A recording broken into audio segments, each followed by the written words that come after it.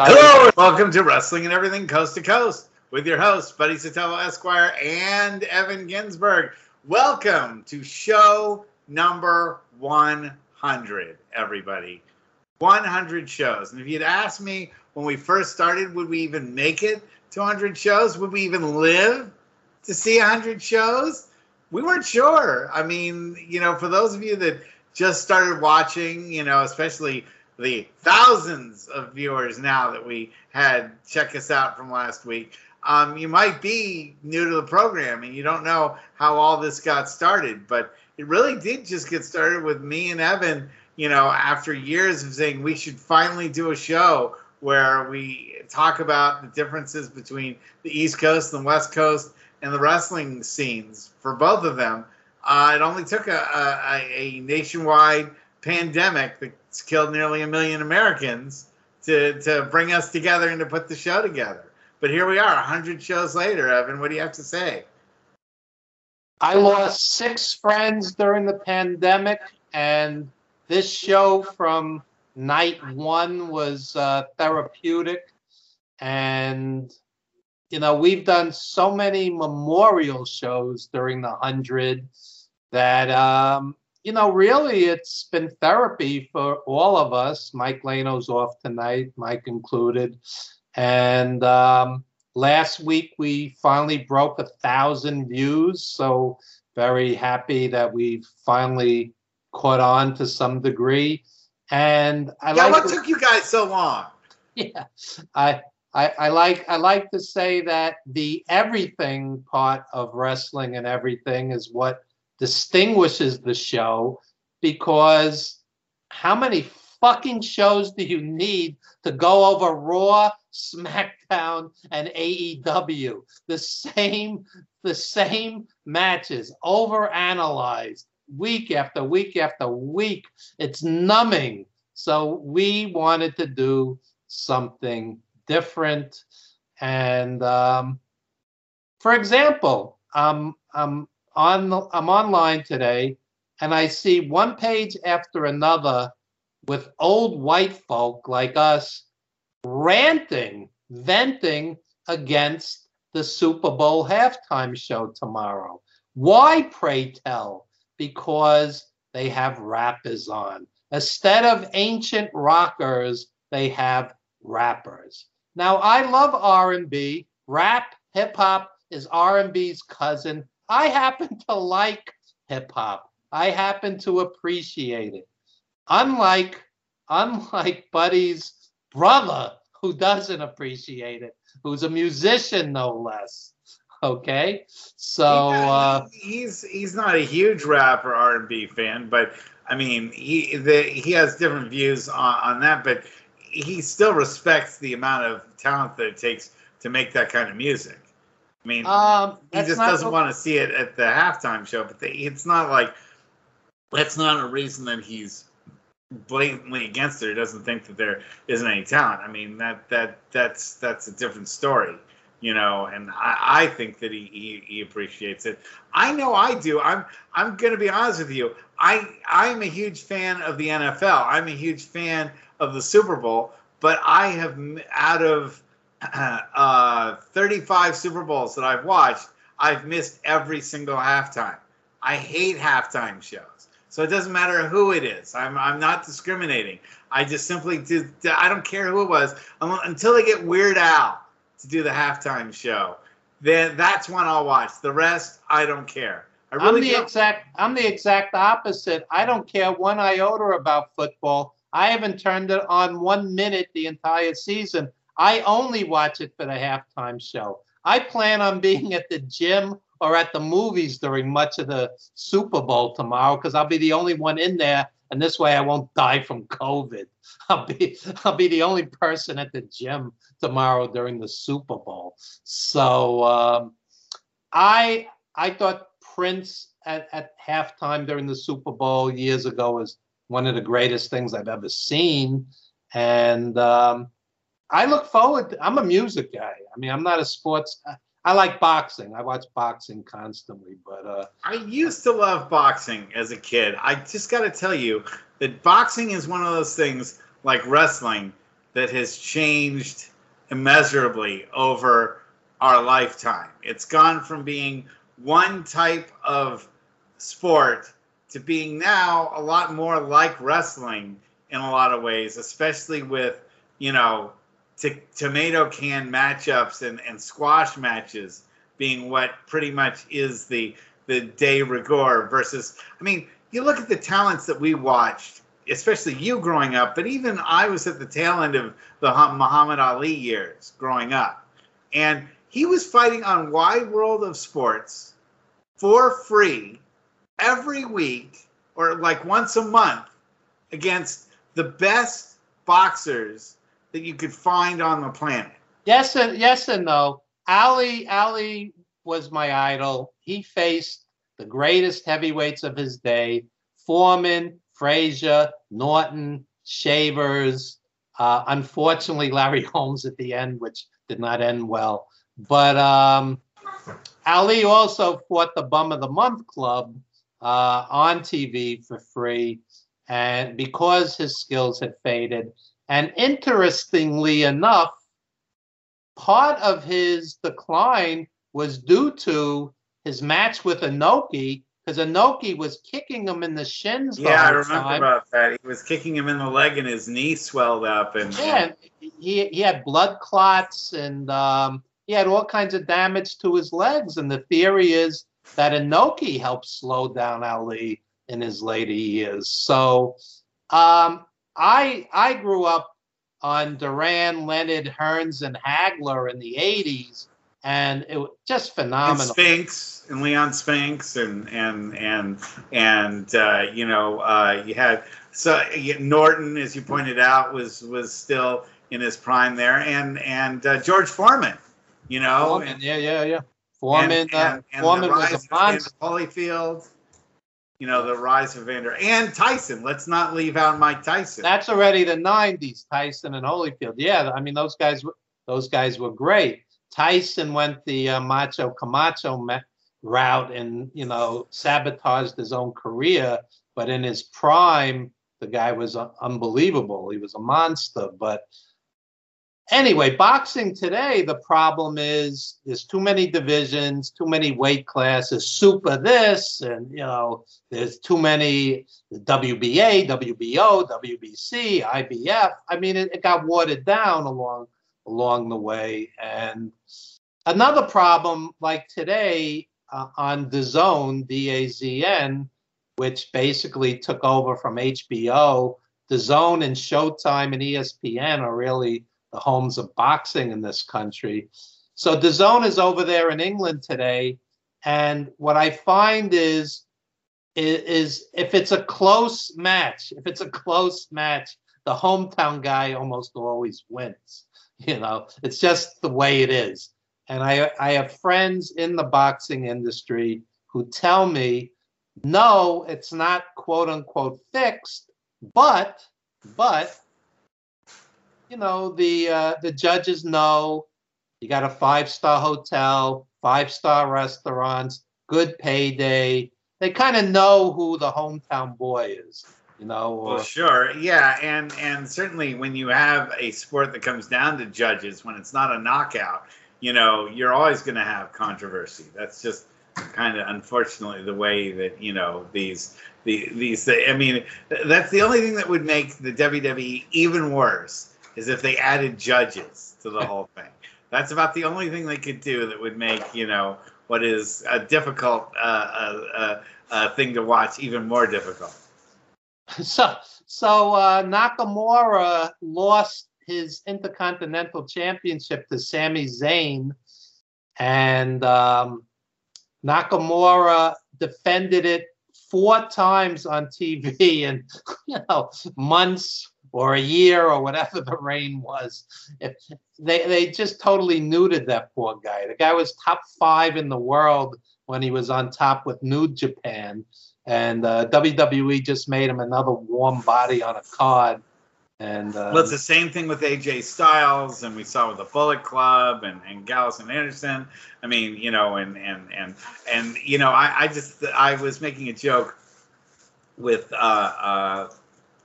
Bearcat Lee making his debut. Isn't he like just starting to show up now in AEW? Yeah, AEW. And I was like, has the WWE stopped pushing him yet? You know, they probably still have promos with Bearcat Lee that they haven't had a chance to run yet because their push was such an abortion. You know. So the fanboys are on Lee because he put on a few pounds. So I always go, Vince has brainwashed you guys into thinking a wrestler's supposed to have a six-pack of abs. He said, I grew up on Harley Race, Dusty Rhodes, Ray Stevens, Pat Patterson. They all had beer bellies. It didn't matter. They kick your ass. The side of beef wrestler is hard to find these days. You know, who in your opinion is the greatest side of beef wrestler? Who do you think? Who do you feel is the greatest? I mean, you have a lot to choose from. Greg the Hammer Valentine did not have a Adonis build, but Adrian Adonis didn't have an Adonis build. Those guys, Bobby Eaton, you wouldn't call him, someone that, but he was fantastic in the ring. Jerry the Crusher, Jerry Blackwell, Blackwell moved great for a big guy. That might be the answer to your question. The Maguire twins were practically immobile. I mean, that's more a side of whale than it is side of beef. Those guys were.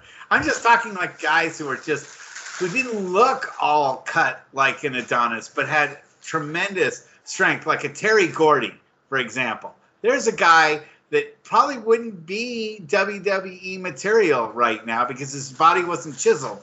But could you find a tougher human being in the ring than Terry Gordy? Terry Gordy was amazing, and Blackwell did drop kicks. Yes. Yeah. Vader's another one of those guys that didn't have the chiseled build, but I mean, he was amazing in the ring. But the guy that I would say beats all of those folks, and he wasn't big in America, but he's one of my favorite wrestlers of all time, and that's Gary Albright. Oh, yeah. Now, there's a guy that was legitimately a tough dude. He was really, really brutal to the people he got in the ring with, and he was not chiseled. He had a big gut, and, his arms weren't all, veined out and everything like that. But of any wrestler that I would take in a real-life fight, if it wasn't Ken Shamrock or Dan Severn, Gary Albright would be the third person on the list. But my question would be, how did this brainwashing filter down to the fanboys who mock Lee, because he put on a few pounds? The guy was just on his honeymoon. What about Bray Wyatt? What a great wrestler Bray Wyatt is.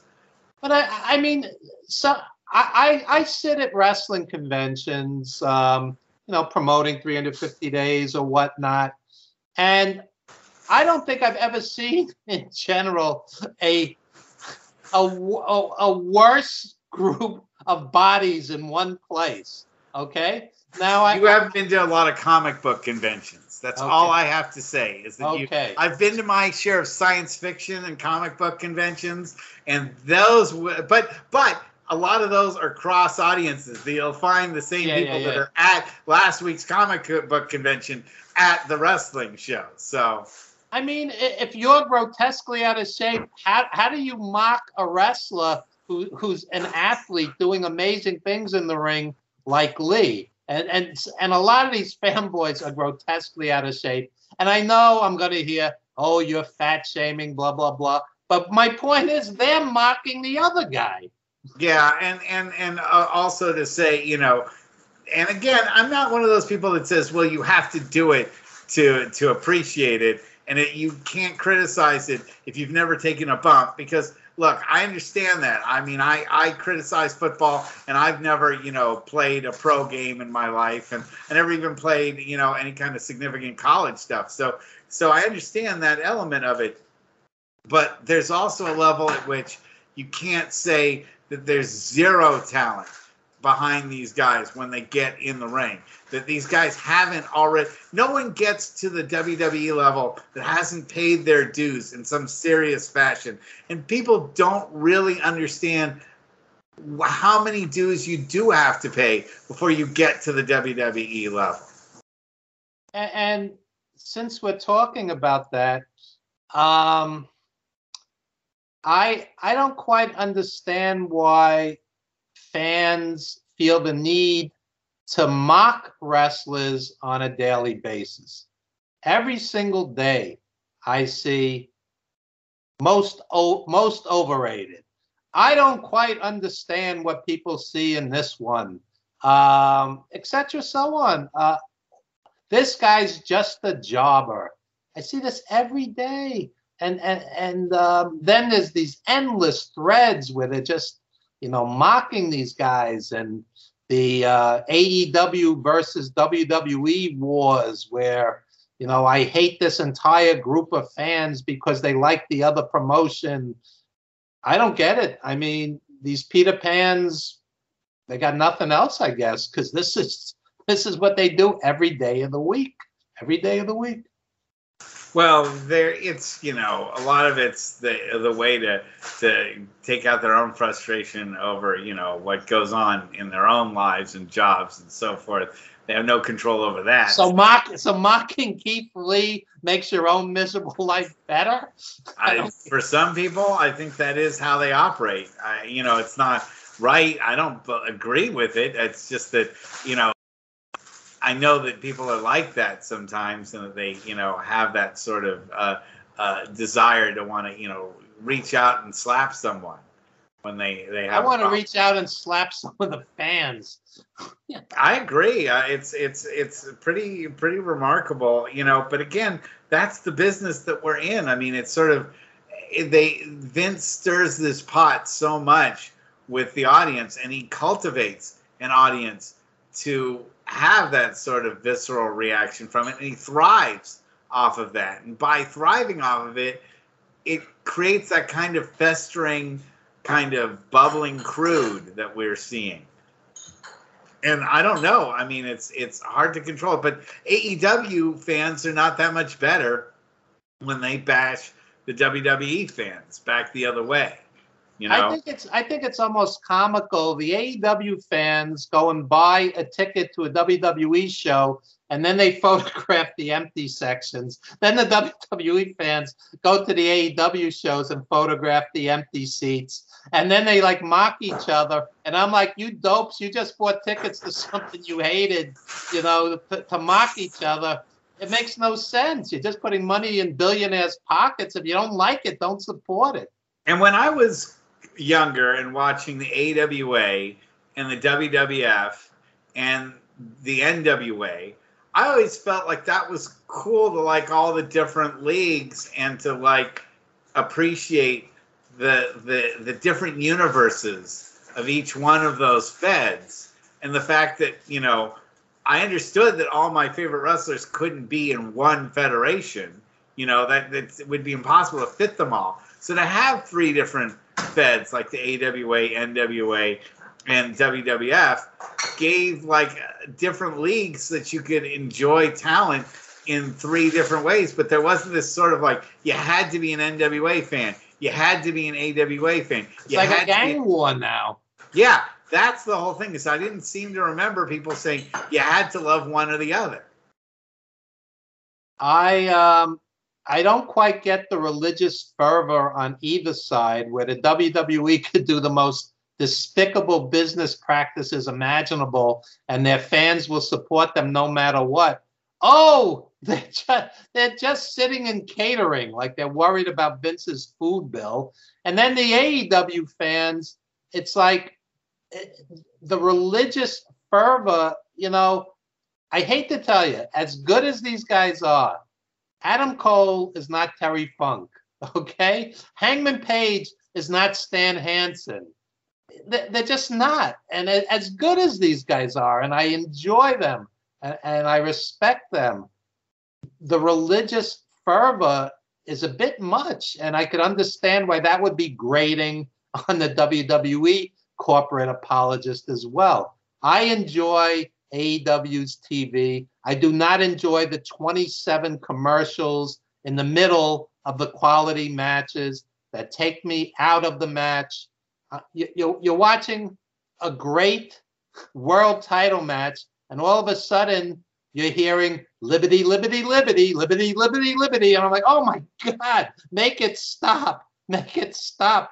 It's forget that picture-in-picture stuff. It doesn't work. I'm sorry. Make the match. And Vince it wouldn't be so grating if we thought, okay, Vince needs to sell the time to make money because he's barely. I'm talking AEW does that. Right. Both Khan's a billionaire, and the WWE was recently rated as worth something like $3 billion. Something like 3.2 billion.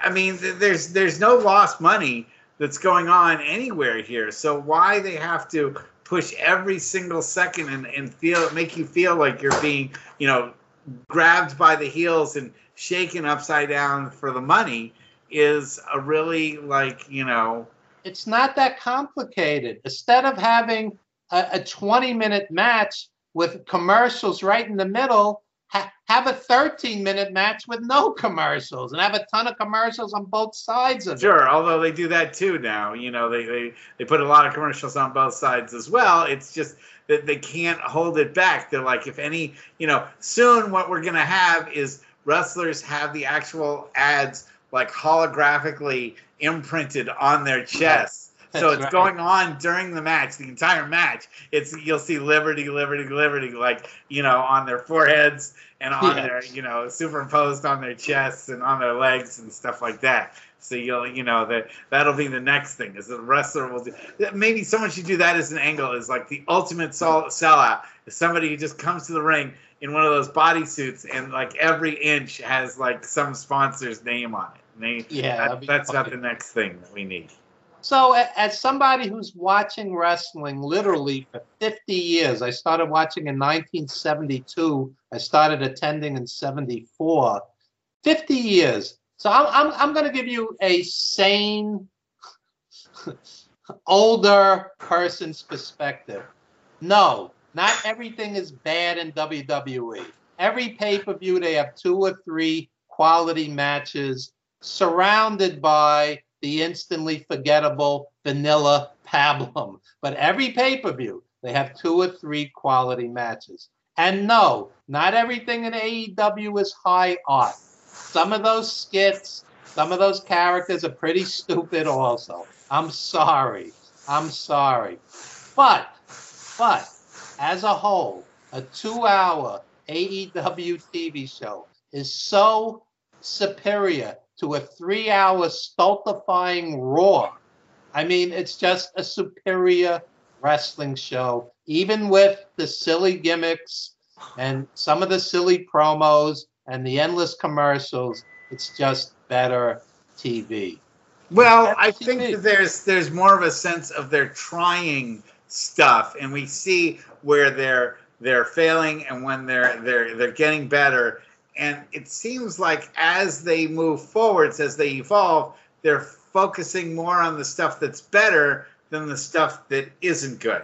Whereas the WWE seems totally blind to that. There's never a point at which we all say, boy, that was terrible. We say SummerSlam, or we say the Royal Rumble was terrible, and now, WrestleMania is probably going to be terrible too. I mean, I don't feel like this kind of Roman Reigns against Brock Lesnar match is anything that you wouldn't normally see, except for the fact that Brock Lesnar's got this wonderful insulated contract where he's like the Undertaker. He only has to fight 5 times a year, to get $4.5 million. It's like getting paid like $1 million for 5 minutes worth of work, each month or not even that, like every 3 or 4 months. And the WWE cries poverty and has to get rid of dozens of wrestlers. Dozens, over 100. Yeah, well, you get 12 dozen, you're over 100. But they get rid of so many people, and yet, like people like Ronda Rousey get an instant paycheck. Bad Bunny gets an instant paycheck right away. The WWE doesn't think twice about throwing the money at a big name even though with that Ronda Rousey, you probably, if you don't have Ronda Rousey in the Royal Rumble, you probably could keep 50 of the 100 that they got rid of. Wouldn't you agree? Whatever they paid her, probably would have kept the rest of them all in contract. I think if you took the part-timers like Rousey, Goldberg, Lesnar, you could have kept most of those people you got rid of, sure. But Vince believes in the big names, being draws. What I find interesting is, for example, they're coming to Madison Square Garden, WWE, and they have Lesnar and Lashley listed as the main event, and Reigns and Rollins as the co-feature. And the ads always have like the same 5 guys or 6 people. These are the people that Vince perceives as the stars, as the draws. It's usually Charlotte Flair and Lesnar and Reigns, of course. So who Vince sees as his guys and his women. And, the rest of them are basically warm bodies on a card from Cesaro on down. And doesn't matter how great you are, you're not on Vince's good list. He's like the principal with a good and bad list, like every school I've ever taught at. Let's also talk about the brand split. There have been a lot of talk about the brand split and whether they should get rid of the brand split. Yeah, get rid of it. It's why would you have 2 world champions? It just dilutes it. When they say, for example, John Cena has 16 world titles, I'm like, not really. If there was 2 champions at the same time, it's to me, it's worth half as much. At least I could say though that because Dalip Singh, the great Khali, had a WWE championship, that I managed a WWE champion, at least for one night. So I can say on my resume that I did manage a WWE champion, but he was one of the worst champions in history. While I was driving around today, because I was stuck in a bunch of traffic, I did think about that a lot to myself, which is, wouldn't it be, do you think, I would like to see, if I were Vince, and, first of all, if I was Vince, I wouldn't be worrying about any bills or anything like that are coming, that kind of thing. But if I was Vince, I would like to see it go down, the brands unified again, and go down to just back to 1 WWE World Heavyweight Championship, 1 Intercontinental Champion, and just the tag belts, the world tag belts. 3 titles. That's it. Just get it back down, and a women's championship, and maybe women's tag, But that's it. 3 men's titles. I'd like to see it get down to that. That would make those titles mean something. Right now, first of all, if you say you would offer me $1,000 to name correctly in one guess the Intercontinental Champion, I couldn't tell you. I just don't know. I forgot. And 50% of the time, I think he was the U.S. champion because I don't put that much stock in who the U.S. champion is. And, then the WWE will introduce an Extreme title. Then they'll get rid of it. They'll introduce a 24/7 title. They'll get rid of it. They'll have a junior heavyweight championship. Then they'll get rid of it. Then they'll have an Extreme championship. They'll have an X division league, and they'll get rid of it. They'll bring in all these titles, and really, as you said, it dilutes who is really the man in charge and who is the guy that you want to see beaten, or you want to see be the champion and beat his competition. That was one of the great parts of Bruno Sammartino's reign and Hulk Hogan being champion. You knew they were the ultimate guy in the feds. Yeah, I agree. And I see posts like, who do you think was WWE's greatest European champion? I'm like, I don't remember one guy in one match. It's meaningless. Come on. Yeah, it's if you ask me even to separate out the Intercontinental champions versus the U.S. champions, and I had to, and it was one of those things I get an electric shock if I name the wrong one. I wouldn't take that test because it used to be that the Intercontinental Championship was and sometimes involved better matches than the world title. Well, let me tell the younger fans who may not realize the Intercontinental belt was basically brought in because Backlund wasn't quite the draw that Bruno was. Okay, so they figured now we have not only the World Championship, we have the Intercontinental Championship and the Tag Team Championship. So when they had house shows, which was their bread and butter, they could advertise 3 World Championship matches. And sometimes they'd even bring in Moolah or whatever and have another one. But so there were nights where Backlund would have a lesser opponent, and there's Morocco and Snuka, in the main event. What we perceived as the main event. The main event technically was Backlund, but we thought of the IC championship as the main event on certain nights. And, guys like Morocco, Tito Santana, Greg Valentine, Pedro Morales, Randy Savage, Bret Hart. Randy Savage. I mean, they legitimized it. These were great all-time top 10, top 20 wrestlers of all time.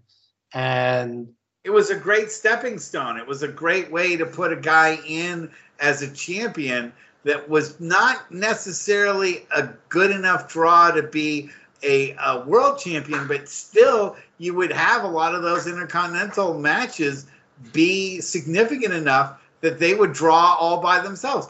I got to say, the Bret Hart, Roddy Piper Intercontinental match is one of the great matches of all time. I love that one. I don't remember it.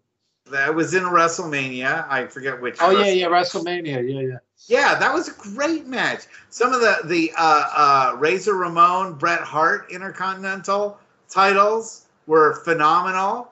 Even the Ultimate Warrior, when he was champ, had some really, intense matches. They weren't, technically, you weren't talking Hackenschmidt against God or anything like that. But still, they had, build up to them, or people were excited to see, DiBiase against. And you even pointed out that people were saying that The Miz is better than DiBiase.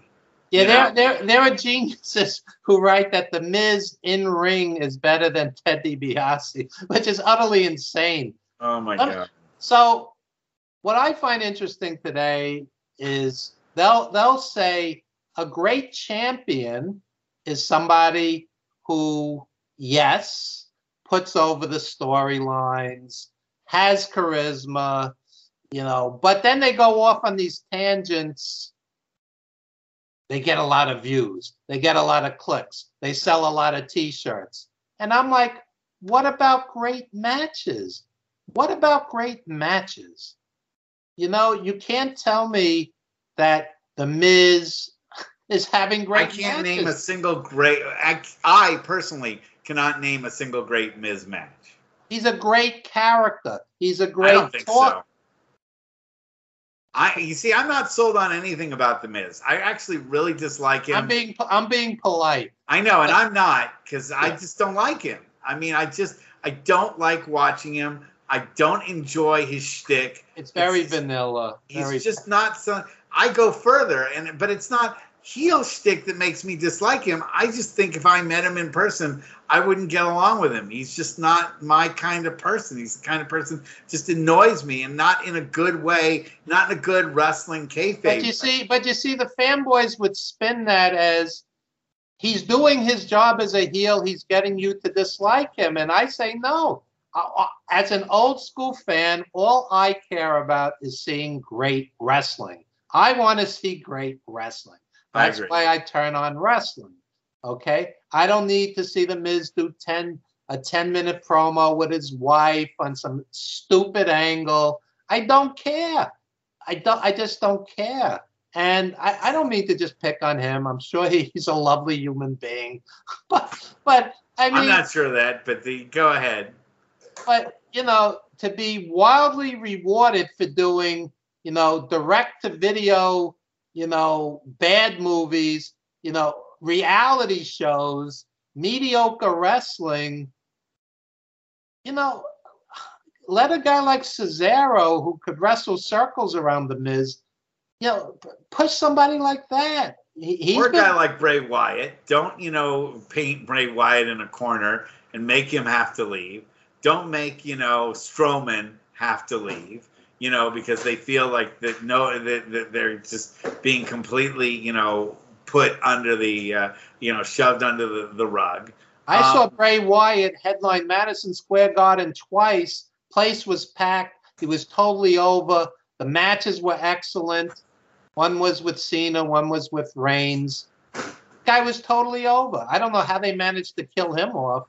I mean, I don't even grasp the whole thing. Well, and when you look at like a guy like, I was thinking, about your stuff when you talk about motivation, and if we're able to do something where you can show how somebody got to a particular level or where they got there. I think Cesaro's story would be fascinating for people to know, but the WWE never brings him up and never talks about it. Cesaro, I saw a headline for ROH against Nigel McGuinness. Tremendous match, totally credible to the crowd as a legit contender. This guy, if this were the NWA of the 80s, he'd be a world champion, because what they used to do back in the day was get a Dory Funk Jr. or a Jack Briscoe. They would find the best wrestler to be the world champion. Bob Armstrong was never world champion. He was a regional champion. But they pushed him. Yeah. A push, they because of his raw athleticism. They even did it with a guy like Magnum TA or Terry Taylor, back in the day, for WWE killed Terry Taylor. I know, they sure did. But he was getting a push in UWF and NWA. He was a solid wrestler. WWE killed him. Oh, I remember his feud for the World Television title against Jake the Snake Roberts. And that was just when I started getting back into wrestling again. And that was a white hot feud. That was the kind of thing that people would take their day off on Saturday to go watch TBS to see the Terry Taylor, Jake the Snake Roberts title match. Well, that was the height of, Vince's characters. Dory Funk Jr. now is Horse Funk, HOSS. It's like, put a gun to my head. Harley Race is the king. Terry Funk, Chainsaw Charlie. I mean, come on, please. Not everybody. The only one that worked was Mick Foley, because Mick Foley was already a character wrestler.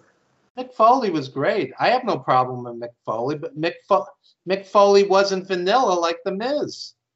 Mick Foley had an edge to him. That's why and he was meant for the WWE's type of style of being a character wrestler. That played right into who he was. And that's one thing, is I don't mind putting a character on a guy that wants to be that character. That's something that means something to them.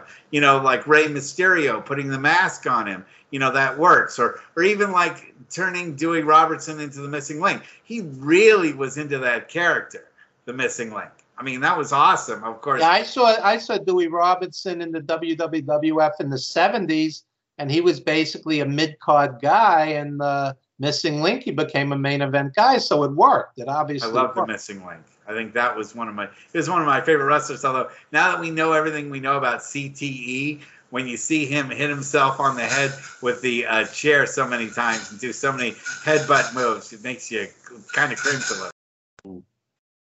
Yeah, I don't have a problem with characters, but when they're silly, unconvincing, vanilla characters, then I have a problem with it. And it is what it is. Well, it's true, but I do think it's important to see, the way that wrestling fans are today. That's not important to them. What's important, as you talk about, are clicks and merchandise sales. And it all becomes how popular you are outside the ring more than what you've done in the ring to make yourself a winner or, get over with the fans. Speaking of outside, the fanboys who fixate on the number of tickets sold and the ratings, if this is the foremost thing weighing on you, you have kids, I had a bunch of friends who died, et cetera, so on. One of your parents just died. I mean, if the most important thing weighing on, one of my dad and my uncle died. Yeah. So if the most important thing weighing on you is that there's some empty seats in an arena, please, right now, fanboy, go outside, leave your apartment, kiss the ground that you walk on in gratitude. It reminds me of the William Shatner sketch that he had with the Star Trek fans. It's like, have you ever kissed a girl? Like, yeah. It's like, It's the dateless wonders, unfortunately, that rule the roost. I mean, the seething hatred that they have for the other team, AEW versus WWE. It's bizarre to me. I mean, and they were all wrestlers that were just in the previous Fed that you said you loved. So, that's the other thing, is that they say, "Oh, I hate Bearcat Lee now." But, a month ago, you were all buying the push that the WWE was giving you. So now the WWE fans look at Lee. He's just a fat guy that's going to be wasted in AEW. A month ago, they loved the guy. He was a killing machine. Now they hate the guy. It's mind-boggling. It is weird. It's because, the internet makes it so easy for people to, before people had probably these same opinions back in the WWF days and the AWA days and so forth, but we never got to hear them. People would just, maybe, write Pro Wrestling Illustrated and hope that their letter would get published. But by and large, we didn't have blogs, and we didn't have vlogs, and we didn't have podcasts where everybody was able to, voice all this stuff. And social media is sometimes anything but. The guys who scam me are the ones that do imaginary Chris Benoit matches. It's like, who would win between Chris and Haystacks Calhoun? It's like, dude, you got to have something better to do with your time than dream up imaginary matches with a guy who killed his wife and kid. Oh man. Yeah, no, it's again a weird world that we inhabit, and it's sort of halfway like comic book nerddom versus like the sports obsessives. It's like the kind of like 50-50 of those two worlds, and they both collide into a weird melange of hatred and desperation. Not so quiet. I have no problem with any WWE wrestler. I don't like some of their business practices. Those are two totally different issues. I see fans wishing wrestlers would get hurt, wishing wrestlers would get fired. This is really crossing a line into obsessive. I don't want to see anybody hurt or fired. Whether I appreciate their work or not, these are human beings. They have families, they have kids. And since I'm mentioning that, lost to a lot of these guys when they do the WWE corporate apologist stuff, a lot of these wrestlers relocated, sold their homes, pulled their kids out of school, took their kids away from their friends to get an opportunity, or at least what they thought was an opportunity. And they're sitting there, twiddling their thumbs because the ironically named creative has nothing for them.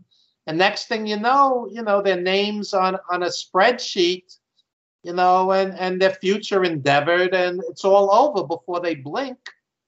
And it's just not fair. You don't ask people to relocate and not give them a fair chance. So the fanboys will go, all the companies do this, all the corporations do this. No. That's not true.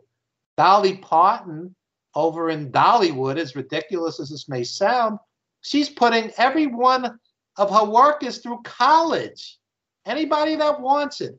part-time or full-time. Not every businessman is a ruthless scumbag. Not all. Many, most, the majority, not all. Okay? Don't just that Vince makes it hard for the rest of them to he runs the reputation for the rest of them. So what I wanted to talk about, well, we have last 15 minutes left of the show, is I wanted to kind of just go over with you, in your mind, what are some of the highlights of the 100 shows that we've done so far? What comes to mind? The highlights were me getting to vent, so I didn't have a nervous breakdown during COVID. I get to vent every week, and we've had some really good guests on here in the 100 shows. Oh yeah, no doubt. But for me, since this to me is like performance art. We don't have sponsors. We're not beholden to anyone. I don't care who I insult. No scripts. What's no that? Scripts. We have no scripts. It's totally improvised. We don't know what we're going to say even 5 seconds before we start. So to me, it's sometimes even 5 seconds after we've started, we don't even know what we're saying. Yeah, I mean, to me, this is therapy, and I have a love-hate relationship with pro wrestling, as well as other things, but pro wrestling in particular. I've had legends pour their hearts out to me, sleep on my couch, dear friends who the business did not do good by. And the fanboys who they all blew it on Wine, Women, and Song. Listen, idiots. Some of these guys never broke $100,000. They were main eventing around the world, never broke $100,000. One of the fascinating things from your 350 Days documentary is that you asked all of them, would they do it again? And every single one of them said they'd do it again, even the ones that didn't turn out well or had tough lives.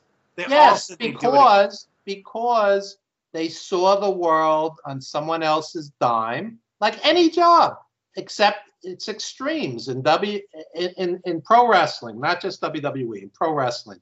These guys traveled the world. Women throwing themselves at them, potting. But we've interviewed indie folks, and they haven't traveled the world. And they still say they would do it all over again. Some of them don't lead really glamorous lives, but they still say they would do it all over again. The indies, we've both heel managed on the indies. You much more so than I. The thing is, on the indies, it's a different thing. It's like a surrogate family. It's like these are your friends. These are your confidants. You might one of the wrestlers might be dating another wrestler. This is basically your surrogate family. The promoter is like a surrogate father or mother in many cases. And you're all trying to live your dream at the same time. That's one thing that people don't get about wrestling, is that we're all in this dream state when we're at the show and when we're performing, and that capturing that dream and being in that dream, living. When you're having a good dream, you never want it to stop. And when you're in a wrestling ring and it's going your way, and the show is going exactly how you want, your match is going exactly how you want, you don't want it to stop. That was one thing you captured in The Wrestler. That is one thing, especially right at the very end. He was willing to die in The Wrestler. Yeah, he was willing to die because at least he died in the moment. He died doing what he had always wanted to do for the fans. And that meant more to him than life meant, where he didn't get any of those things. Well, since this is wrestling and everything, you could expand on that. A singer needs to sing, a dancer needs to dance, an actor needs to act, a teacher needs to teach, and we need to do radio. Because I'm doing this for 30 years. To me, like I said before, it's very therapeutic. So wrestling, I've seen too many people die young, but I've also seen people, Lanny Poffo doesn't have a lot of regrets. Lanny's like, I traveled the entire world and I had a good time on somebody else's dime. So there is that side of it. And being a journalist or whatnot, quote unquote wrestling journalist, which may be the lowest form of journalist, but yeah, writing up Raw every week is not really the highest peak of journalism. But um, the truth is that, you know, you're in Madison Square Garden in a main event, and you're controlling that crowd, 20,000 people. That's a high. That's a high that most people will never experience. And these guys, Even if it's 100 people, it's still something. Sure, of course. You know? I mean, dinner theater isn't Broadway, but you still love doing dinner theater. You know, or doing those bar gigs. You know, if you're a band and you're playing your local bar, you're not going to be, it's not Budokan, live at the Budokan, but it's still people believing in your talent, and they're getting up there and they're dancing because you're making the music, or they're cheering because you're making the promotion. You're giving the promo that's causing people to either cheer for you or boo for you. It's an amazing thing. Well, we've had some amazing guests on here. I just wanted to thank some of the folks like Lanny Poffo for being on the show. Steve Taitai is another one. Wayne Matthijs, the guy who was Sergeant Slaughter from The Rock, the Young Rock. Yeah. Steve Ludwig and Nikita Brezhnikov and Solomon Chertok from last week, and my friend JJ Purdom, and we've had Matsuda's daughter. I'm trying to remember her name right now, but we've had such an amazing array of guests, and Gene Basone has been, absolutely fantastic. Hollywood from Glow, yeah. Yeah, I mean, we and that for me has been one of the great things, is to be able to, especially when COVID hit and we weren't able to travel at all. This show has allowed me to reach out from beyond where I'm at in San Francisco and travel to New York City, to Australia, to South America with Javier Ost, and to go to Atlanta, and to go to JP Zarka in England. JP Zarka in England, exactly. Mark Madison in Canada. And Germany, and we've been to so many different places, and met Oscar from Men on a Mission. And these are people I wouldn't be able in the last 2 years to go out and see, and I was able to make friends with them. Yeah. Through this medium, and that has expanded my world in ways that I never would have thought possible. And it is, after 100 shows, something I'm entirely grateful for. I've met some of the most wonderful, eclectic, interesting people through pro wrestling, and some of them are dear friends. And one of these days, I'm going to have on Chris Michaels, who was in WWE, and he was also ECW tag champs. Early, he was a tag champ early, before Heyman, when Eddie Gilbert was booking.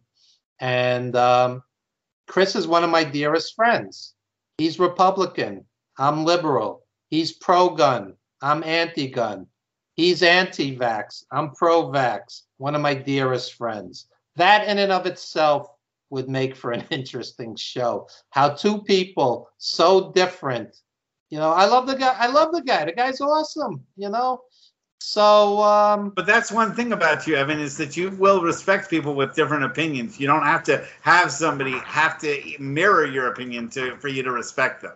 Well, to a degree. I mean, I'm not going to tolerate racism, xenophobia, homophobia, but my friend Chris, who I just mentioned, who has a pretty distinguished wrestling career, he worked everybody in WWE, Flair, and all the greats. I mean, on WWE TV.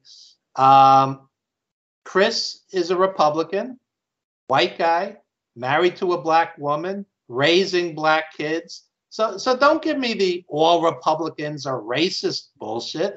That's nonsense also.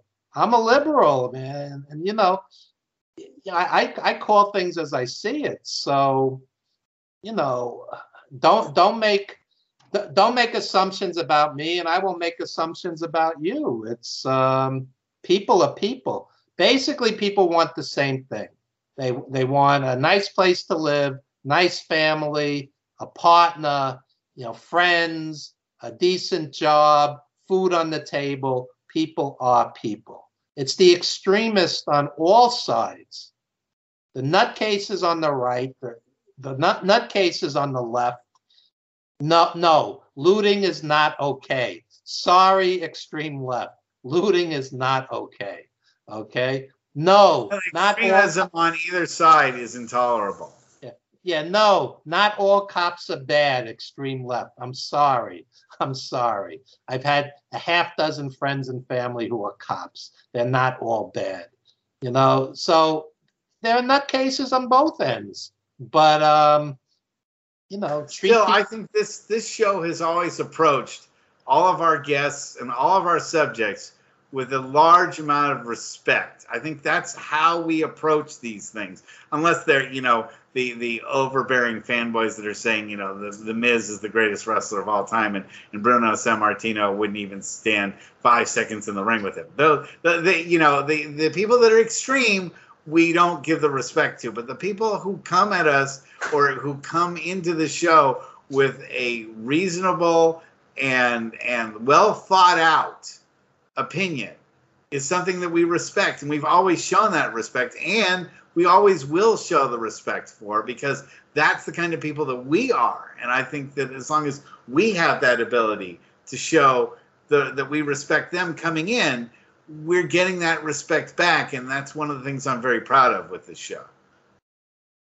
Everything has pluses and minuses. Every job, every relationship, every house, apartment, car, whatever the case may be. Everything has pluses and minuses. If you're a quote-unquote journalist, you acknowledge both sides.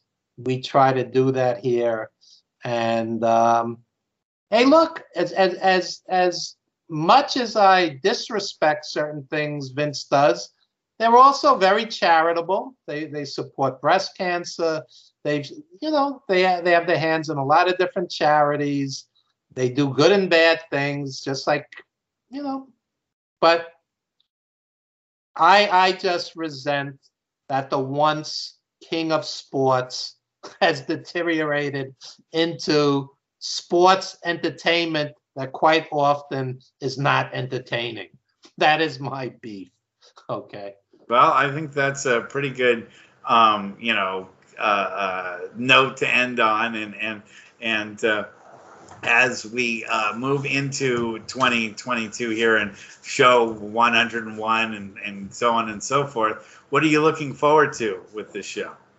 I can announce a couple of guests for March. You haven't even heard this yet. Dobie Maxwell. Dobie Maxwell is a great stand-up comic who loves pro wrestling. He loves, and he's done radio. He's been a radio host. He's a great guest. I've done shows with him in the past, not on this show, but on other shows. Tremendous. He loves wrestling, and he's a comedian, so he's a great guest because the guy's just plain funny. And also, Coach Mike Jones is coming back, along with his radio partner, Jason Amos from Turnbuckle Turmoil, their radio show. They're going to be back in March. So those are some upcoming guests. And like I said, Leno should probably also have some people lined up too. We might do something as a tribute to Candy Devine, who passed away this week. Just a quick mention of her. I actually saw her wrestle in the WWF against Leilani Kai, and I saw her against Medusa Michelli in an AWA match way back in the day, and I always respected her talent and so forth. But we'll get more into that next week, because Leno, I think, knew her even better and has more stories. Speaking of journalism, I'll tell you something interesting that happened with her. Slam Wrestling, who I do respect because they cover indie wrestlers who pass, historians, just wrestling super fans. They acknowledge everybody when they pass, which most wrestling media doesn't. But in their piece on Candy Divine, they wrote something that was critical of her early days in the business, and people did not react well to it. So part of me is like, it's like, don't tell a 9/11 joke on 9/12. It's not gonna get over. You have to be gentle when you're writing about somebody who just passed. But as journalism, they felt that this showed her growth as a wrestler. She wasn't quite good in the beginning, and then she grew into a legitimate star and a legitimate talent. So again, journalism is telling two sides of a story. It just gets a little sensitive when it's right when somebody passes. So, unfortunately, we get too much experience having to write about wrestlers passing, because during this show, probably in the 100 shows, probably about 95 of them, we've had to mention somebody dying, it seems like. Over the past 2 years, it's been horrible. And like I said, I lost 6 friends. So I do appreciate this show to acknowledge them and acknowledge my wrestling heroes and my heroes in the arts. And one by one, none of us are getting any younger, and this COVID certainly hasn't helped. It's man. Somehow we persevere on. So we made it through another week. We'll make it through another week again, and we'll see everyone next Sunday. We had a special Super Bowl show for tonight, but we'll have Mike Leno on here, and we'll talk about Candy Divine and all sorts of other subjects. And all you old white folk, enjoy the rappers during the halftime. Exactly. Give it a try. Give it a try. You'll appreciate it. Good deal. All right. Great seeing you. Good to see everyone. We'll see everybody next week. Good night.